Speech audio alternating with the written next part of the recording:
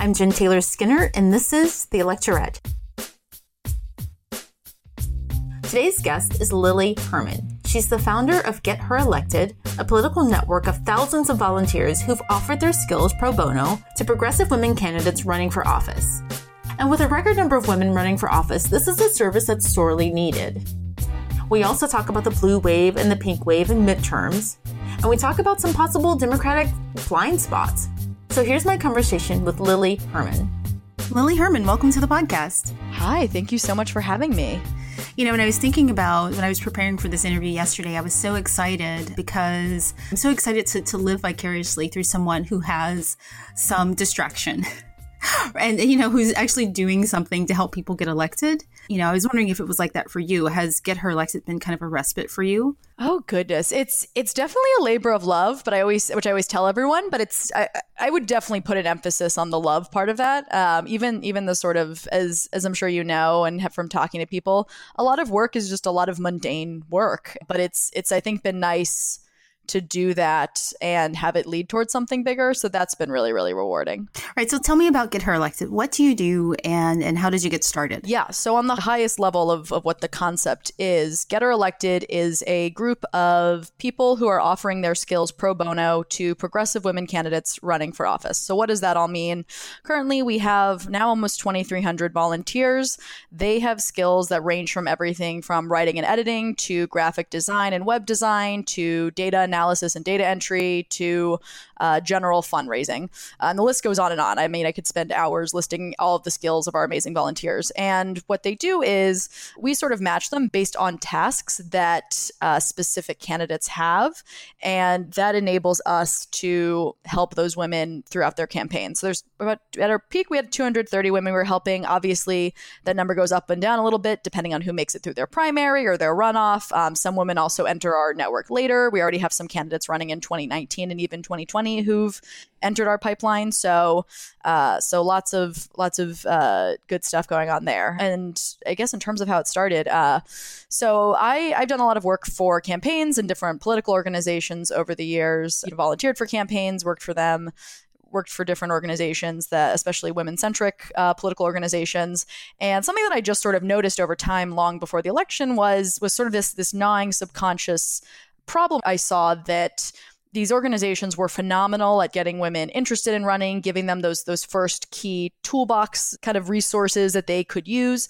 But there wasn't really any built out constructed pipeline for when these women actually filed to run. So a lot of women got all of the support the second they filed those papers. Those teams kind of felt like, well, our expertise is, we kind of have this cutoff, and then women are left alone to run their races, which obviously, whether you're a first-time candidate or like an 8-time candidate, there's always going to be stuff that you have no idea what you're doing, or you're down on support or funds or just need more knowledge, what have you.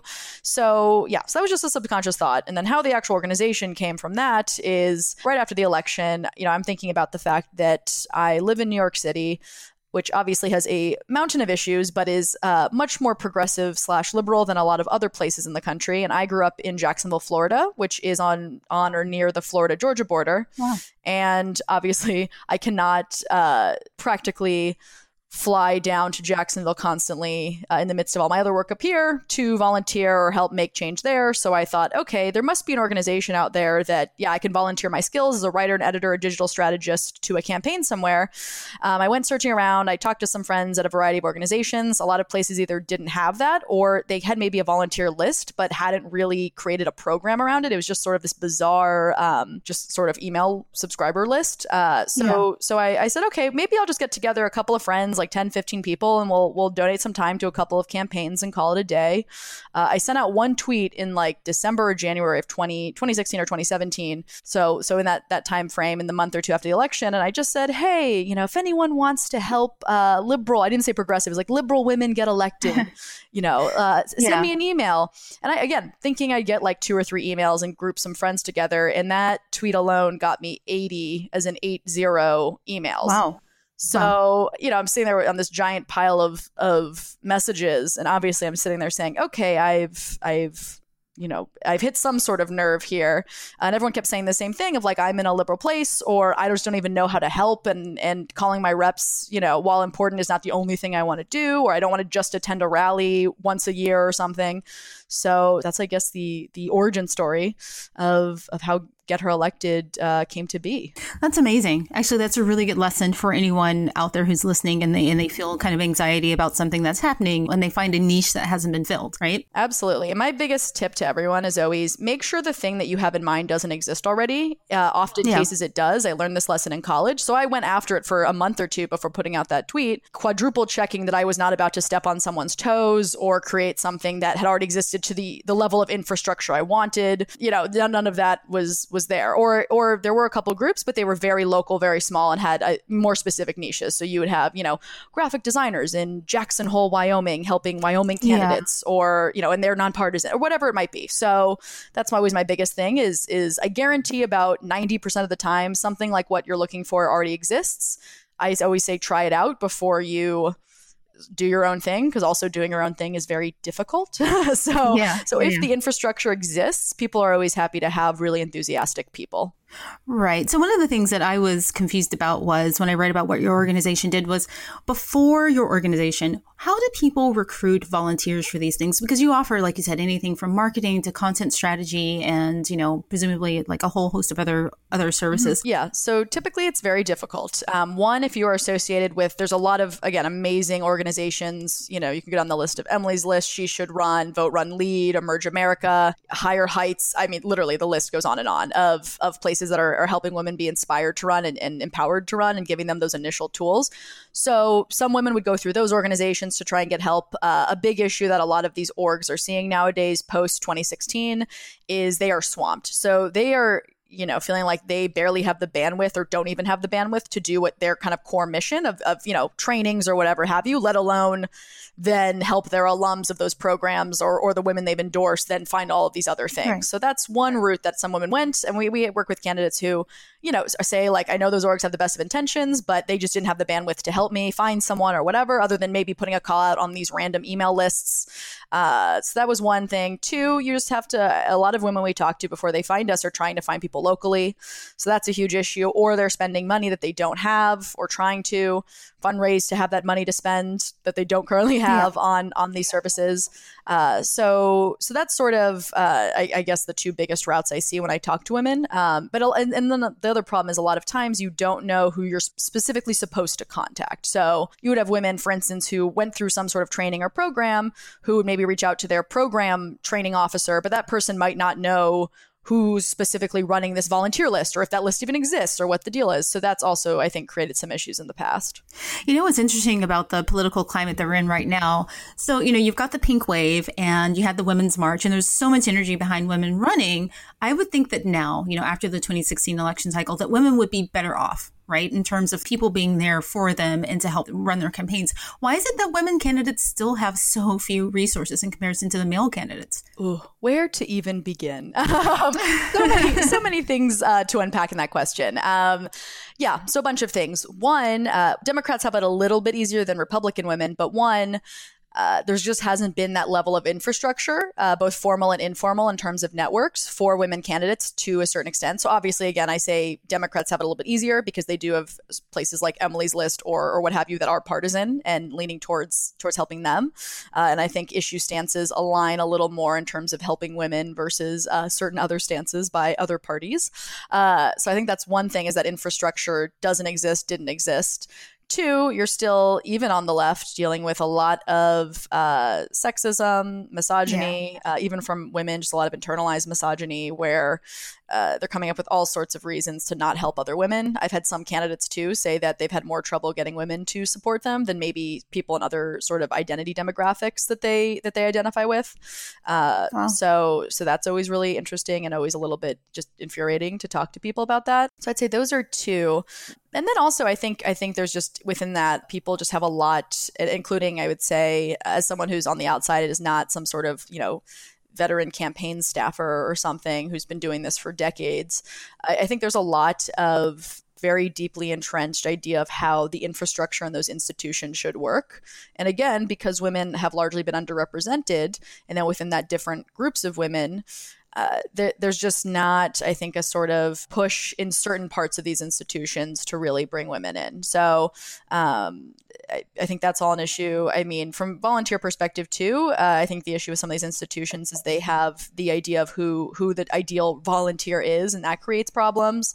So I think all around, it's just, there's just a lot more to deal with to getting these women the help they need and then helping them run. But I think, especially after 2016, there's been a lot of movement to start building up that structure. But I'm also very aware, as of lots of other people, that takes years and years and years, and in some cases decades and decades, to really actually build out and solidify long term. Yeah. I was reading recently, Kelly Dittmar. I don't know if you know Kelly Dittmar. She wrote the book about, I think it's called Navigating Gendered Terrain, about campaign strategies when they're crafted through this gendered lens.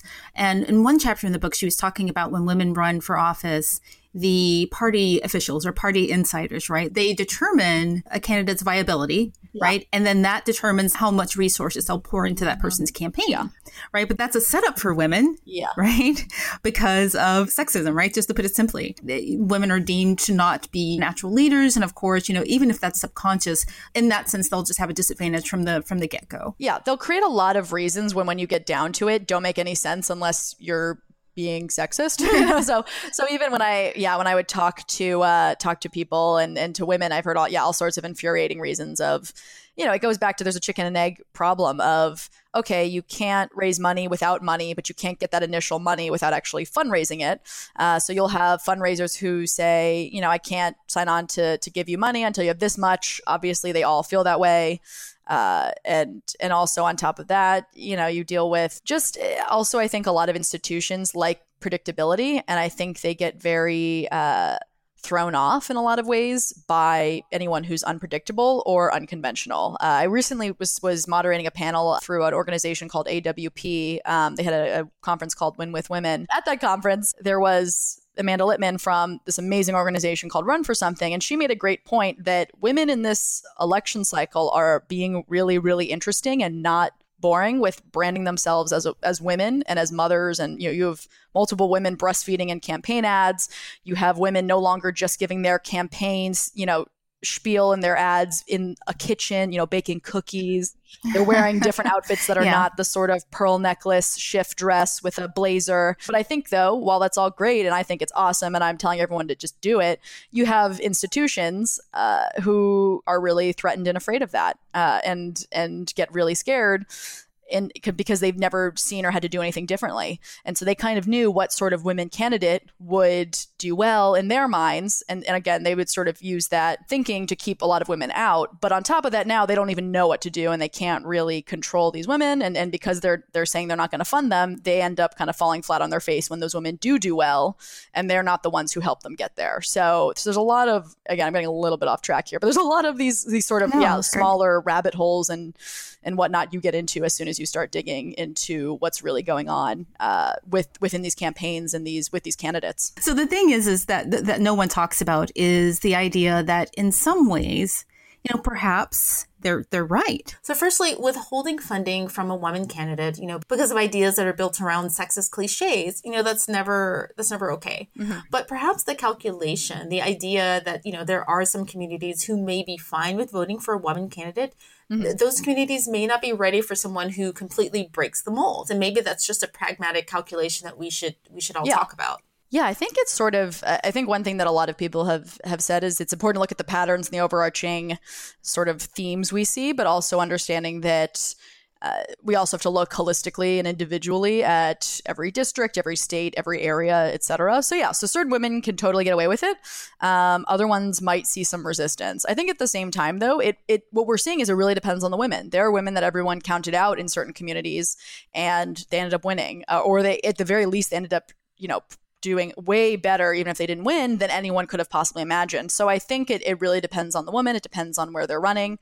And I think also something that we're really big on at Get Her Elected, and which I tell everyone is one of the biggest questions I get is, do you bring on, candidates or vet them based on viability? And my answer is always no, because I believe that every single woman, especially every progressive woman who runs, regardless if they win or lose, their presence, and regardless of, I think, what, to a certain extent, what that presence is, that makes it easier for the next woman to run.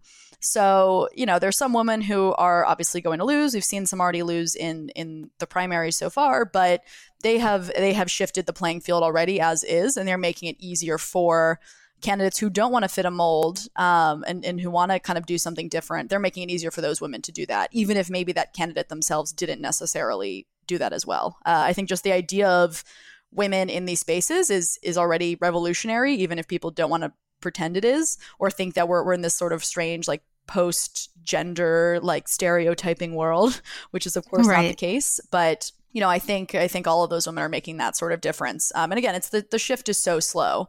It's sort of all at once, and we kind of forget in the midst of a news cycle where things break every 40 seconds that at the end of the day, the progress of human history is both a very fast thing and yet a very, very glacial, slow process. Yeah, that's quite profound, actually. So you wrote an article about the California primaries and about how the blue wave wasn't a sure bet. And I've read that in other places too. So why do you think it's not a sure bet? I think the bigger thing is, so I'm both a very cynical person and a very hopeful person. My biggest thing is I never want people to get complacent. And I think, especially like I said, being someone who grew up in a very conservative area and now lives in a very much more liberal place, and also has family in California and whatnot, I think it's easy if you're in New York or California to say, like, yeah, we got this in the bag, like, great. Or just having someone who is some form of blue is, like, perfectly fine. Who cares? Whatever. They don't have the GOP stamp of approval on them, et cetera. I think the issue with that, though, is that you then run the risk, again, not really focusing on the issues and moving them to a different place. As a lot of people are mentioning, we're starting to finally see that there is a difference in certain types of Democrats, which has always existed. But I think sometimes there's sort of this feeling or sentiment that just can come around of, well, these places are better than those places, therefore let's focus on the places that are truly terrible and let these other states like California or New York just sort of do them, Yeah. And I think the problem with that is we can say we can do both. So if you are in California and you want to see more progressive policies, don't just stop at, okay, we have a Democrat in Congress. You can try first to see if that person can become much more liberal or progressive on their views. If it's looking like they're not going to budge or they have highly problematic intentions and votes, absolutely go, see who else would be great for that position. That's my biggest thing. I see this happen all the time in New York, where everyone just can get a little bit complacent or just sort of like, well, it doesn't really matter. Even for things like, local elections here. That was also, again, just as someone who never had that privilege for a long period of time growing up in my adolescence, I just find that bonkers.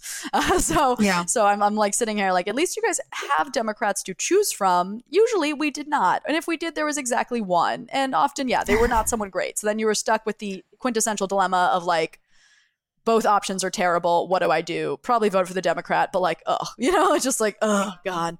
So I think that's where a lot of it's not necessarily saying that's always happening. And there are a lot of great, especially activists and lobbyists and people doing that work and really making sure that those policies are moving forward or they're finding other candidates. But I also talk to just as many people who, are sort of saying, well, it's blue, so not a priority, or like not going to worry about it for a while. And that's where you start to see a lot of issues where people stop paying attention to what's really going on. Right. That's a dilemma that I have too. I live in Seattle and it's very, very, very, liberal as well. And, even myself, sometimes I think, well, I want to focus on, other areas, other states like Texas. Maybe I'll do some phone banking for them and just kind of, not think about the issues in my local area. But I don't know.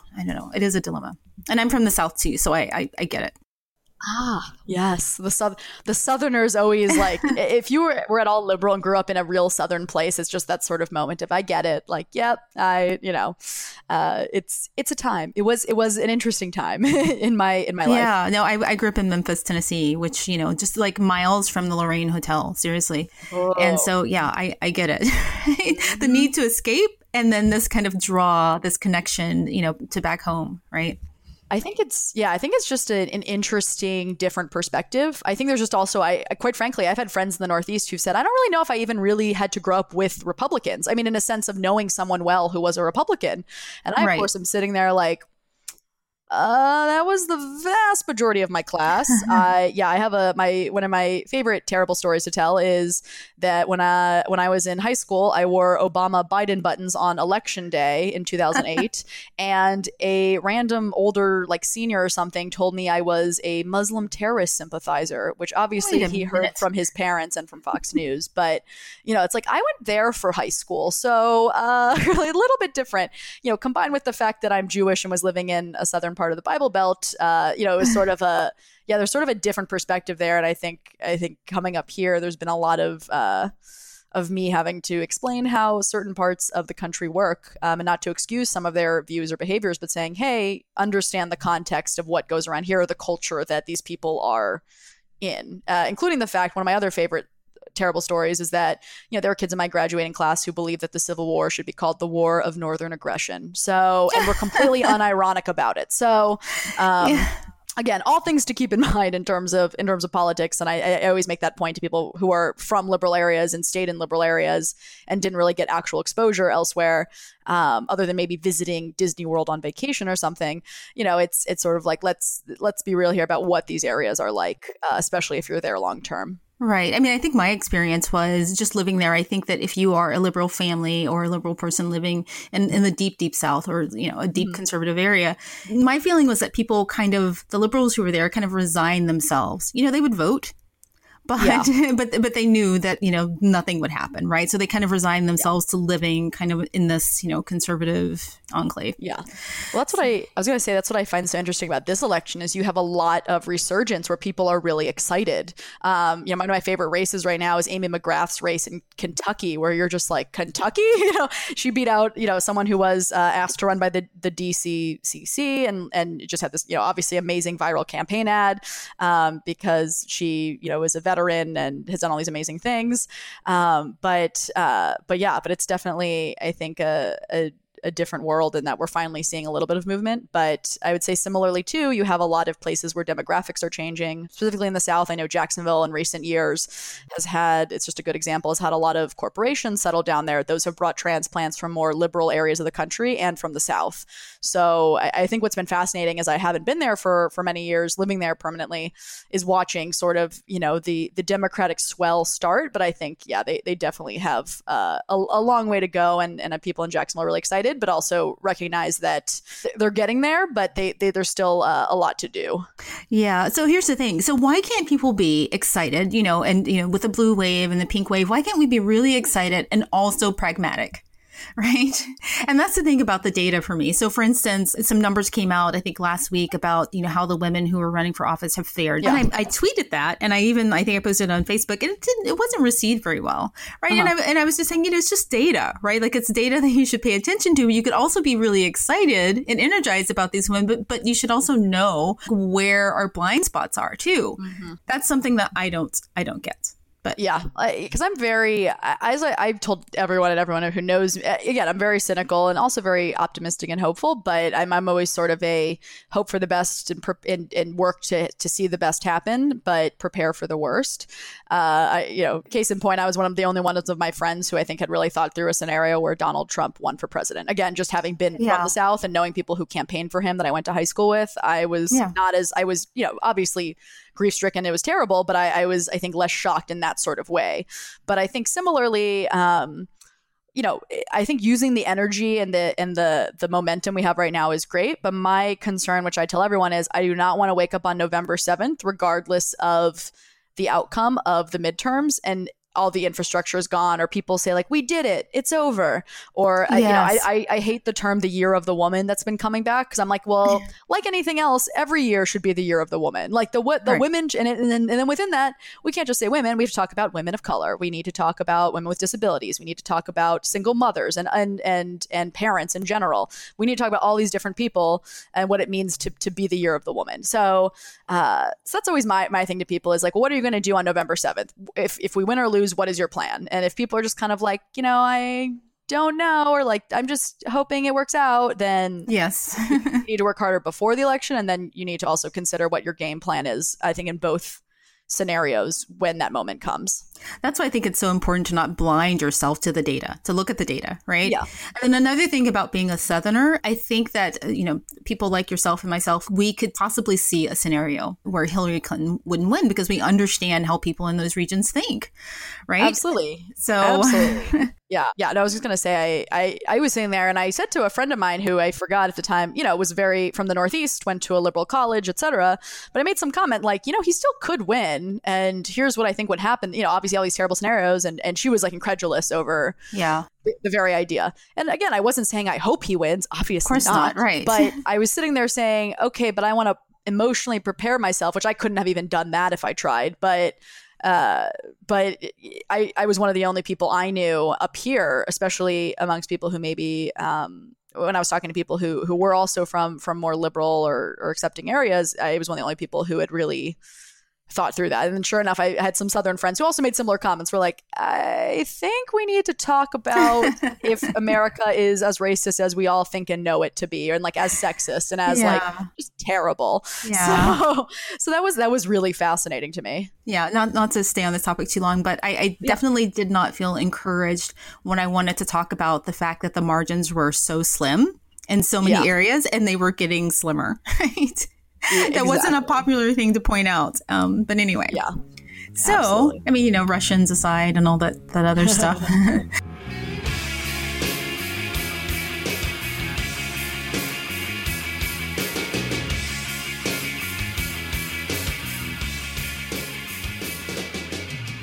So I want to talk about Democratic messaging around the blue wave and around the pink wave for the midterms. And I think that there are two goals that are being conflated, right? So the primary goal, of course, is to take back the House and the Senate. And I think that falls under the umbrella of the blue wave. And then there's the secondary goal, which is the pink wave, is to elect more women. And I don't think the messaging around that has been very clear. They're kind of lumped in together, right? Yeah. I'd say, too, what's interesting of having both of these goals at once. Well, one, it forces especially Democrats to have to think intersectionally to a certain extent, which again, I'm saying that the other problem is that they're not thinking, I think, intersectionally enough, which is another problem. But I think, first of all, a lot of people are upset that they even have to think about women. So that's an issue. And then, of course, you get those people who say, well, what if the woman is like unqualified and the guy is very qualified? Am I a bad feminist? And again, there's a lot. We could spend 8 podcasts on that kind of theoretical question. But I think that's what's been sort of interesting is having to see a lot of people reckon with a lot of their values, a lot of people who said they were feminists having to actually think about what that means in a lot of different senses. So that's been, I think, fascinating. Again, I think just in general, I'm also just very nervous, even women aside, that Democrats will get excited if they take back the House and or the Senate and then stop doing stuff. Or that's honestly my biggest concern is regardless of if women have a breakthrough or whatever it is, I'm just very concerned about what November 7th looks like. And I think too, a lot of, because I work in media, I'm aware of this, a lot of places are starting to at least plan out their 2020, aka the presidential election coverage. And that's also, I think, stressful as well. If you think of it in the context of the blue and the pink wave of like, will we see women running, especially for the Democratic ticket? Obviously, a lot of people are saying yes. And then there's a lot of debate within political scientists and, political strategists and all these different people about if a woman will win very soon in American history or it'll take another 50 years. That's a whole debate. So I think that's been really fascinating to read about, is that a lot of very smart people disagree with each other. Right. And I think the second big thing is obviously a huge issue that the Democrats had for the past even well before Obama, just decade plus, 2 decades, whatever, is they became obsessed. I would even say further back than that, but they became obsessed with the presidency and didn't focus on having a really great, down ballot slate of candidates. They didn't focus on the pipeline, on the local, state, et cetera level. There's been a lot of emphasis on the presidency. And as we've obviously seen over the past decade, if your, legislative chamber of government is, Satan, that is going to make it very hard for a Democratic president to get anything done. And similarly, if you're trying to really implement stuff and make a difference, a lot of it starts on the local and state levels. So if you don't have people who believe in your beliefs on those levels, you can have the presidency all day long and you will see a lot of communities go backwards. So that's also something that has been a huge concern of mine, is both, yeah, like what do we do in terms of win or lose, in terms of women getting elected and Democrats taking over the majority in either or both houses, and also Democrats on the state and local levels is another huge thing that I'm always talking about and thinking about. But on top of that, how does that lead to how we're going to feel in 2020? And I think that's a pretty big thorny issue, basically. Yeah, so much to say about that. So first of all, to your point about, maybe we'll have success in November and then Democrats will just forget about it. Yeah. Like, I think the thing is that people don't realize is that we were disgusted in 2007. People have forgotten about that. Oh, yeah. We were so disgusted with Republicans and what happened with the war and with Bush in 2007 that there was a book published that was called I'm Sorry.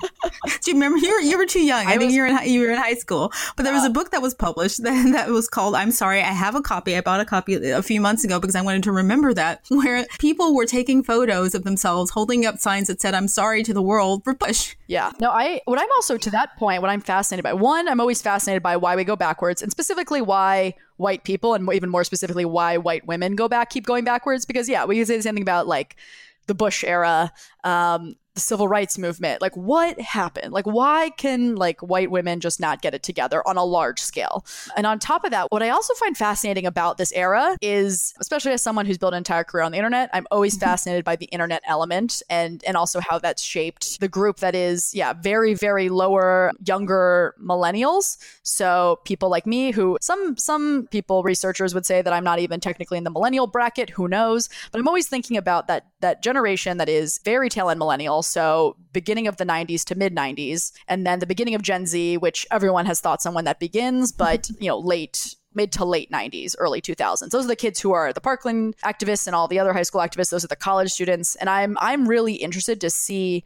what happens with them or how they react, and can they overcome a lot of issues that have impacted previous generations, especially younger generations, in these moments. So will we be in another 10 to 15 years having another I'm sorry moment? Like, how do we make it so that we're not following this pattern again? And then, when I'm in my like late 30s, I'm once again now with children explaining why we're fighting for the rights of all of these people because we allowed terrible folks to retake control and then figured it out way too late. So, figured it out way too late in terms of larger society. So that's also what I think I'm always thinking about in terms of, like, how did we get here, considering that we felt like we were here over a decade ago. Right. Yeah. And, one of the things that I don't think is talked about often enough is that, I'm sorry to say this to anyone listening, that we may not get another chance in 2020, right? I mean, with the rate at which things are progressing now, and, there's some gerrymandering cases that have been won, but some haven't been won. And there's obviously a focus on, voter suppression. We may not, if we don't make significant strides in midterms, 2020 may just be a very slim option for us. Yeah. No, I always tell everyone, I'm like, I would love to see what 2024 looks like. That's going to be an interesting year.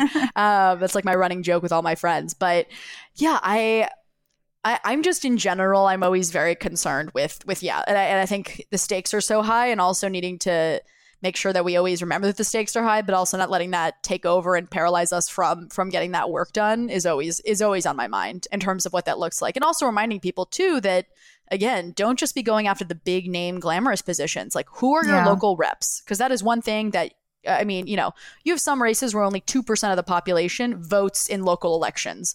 For the Teen Vogue cover story I did recently, I found that in the Las Vegas, I don't know if it was the actual election or the primary, only 2% of people, I think it was 18 to 34, voted in that. 2%. So I'm sitting there saying, you guys can affect everything on that level and build up from there. And making sure, I think, if we do have bad news, or even if we have great news, that people aren't discouraged or also not taking their eye off the ball, and also understanding that there's a lot more they could be doing in ways that would be so easy. Like, local candidates is so much, it's still difficult, but still so much easier to get those people into office or get them into appointed positions and all of this stuff. One of the things that I think is missing from Democrats is the messaging around, so we know what the blue wave is, just kind of generally, right? But messaging around how we will practically achieve that. Right. Like, and as you pointed out, there's still some low turnout in some of these local races. Right. And I just don't have, a list, like a very pragmatic list to follow. What are voters supposed to do to achieve the blue wave? It's figuring out what you can do to help in the short term. So Get Her Elected is obviously just one of a zillion options. We're great because it's all virtual and remote.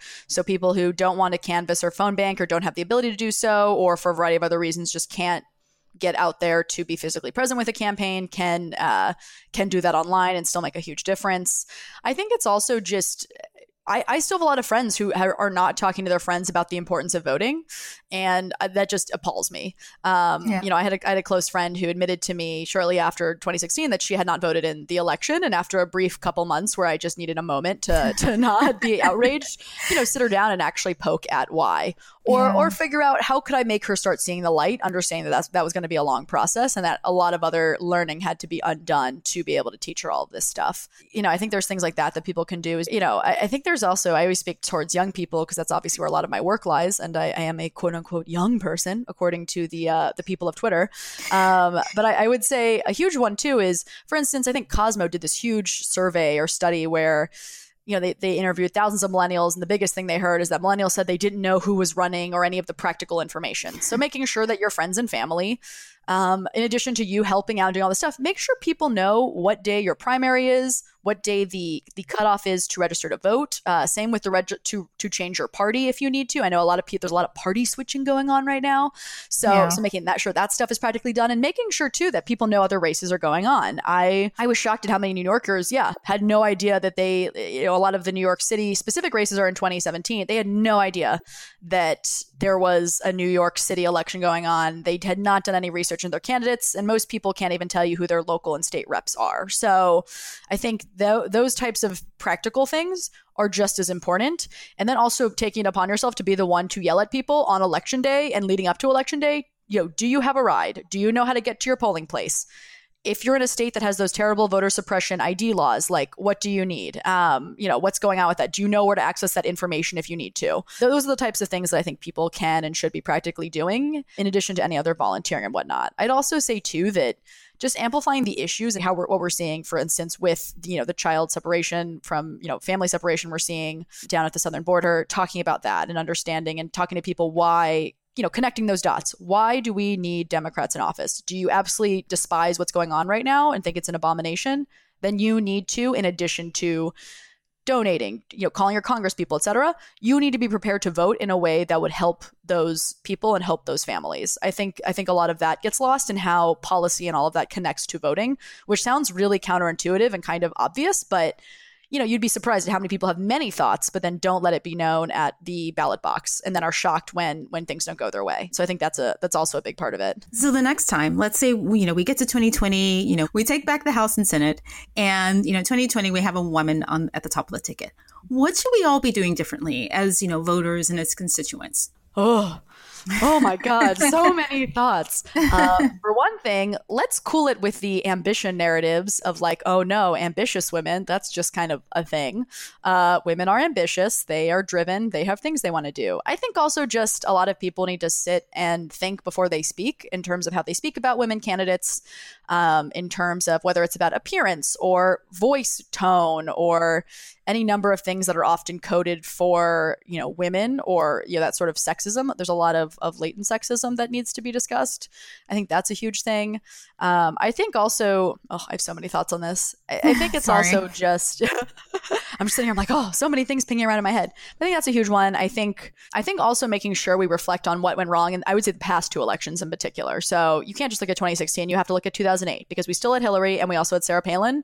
And much can be said about Sarah Palin, but there was also some stuff that was not good from everyone. So, and also how I think certain narratives have been portrayed by men in particular post 2008. So we need to look back and say, what did we do wrong in those specific issues? Is it another huge one, for instance, with any Democratic person who's on the ticket or who's won the primary, but especially women, is are you going to support because you really want to see someone better who is not Donald Trump in office? I think that's a huge thing where that sort of virtuous, like self-righteous, I'm not voting unless it's the perfect candidate thing is just not an option right now.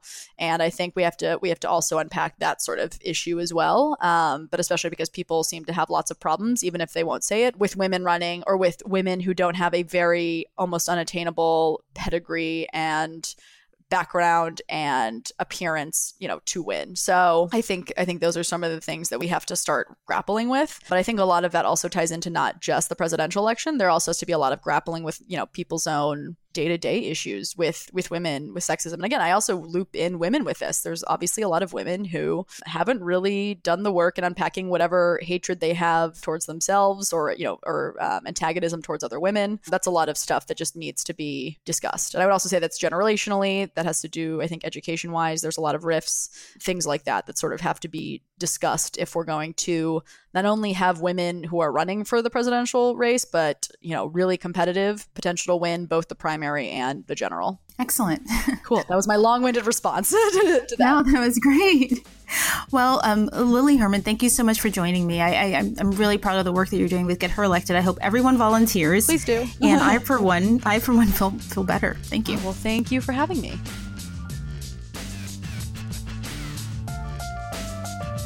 Thank you so much for listening. If you enjoyed this episode, please consider becoming a supporter of the Electorate. Visit us at electorate.com and click on the donation link at the top of the page. The Electorate is now available on iTunes, SoundCloud, Google Play, and Stitcher. Please consider subscribing using your favorite podcast platform. Also, please like us on Facebook. That's facebook.com/electorate. And until next time, keep up the good fight.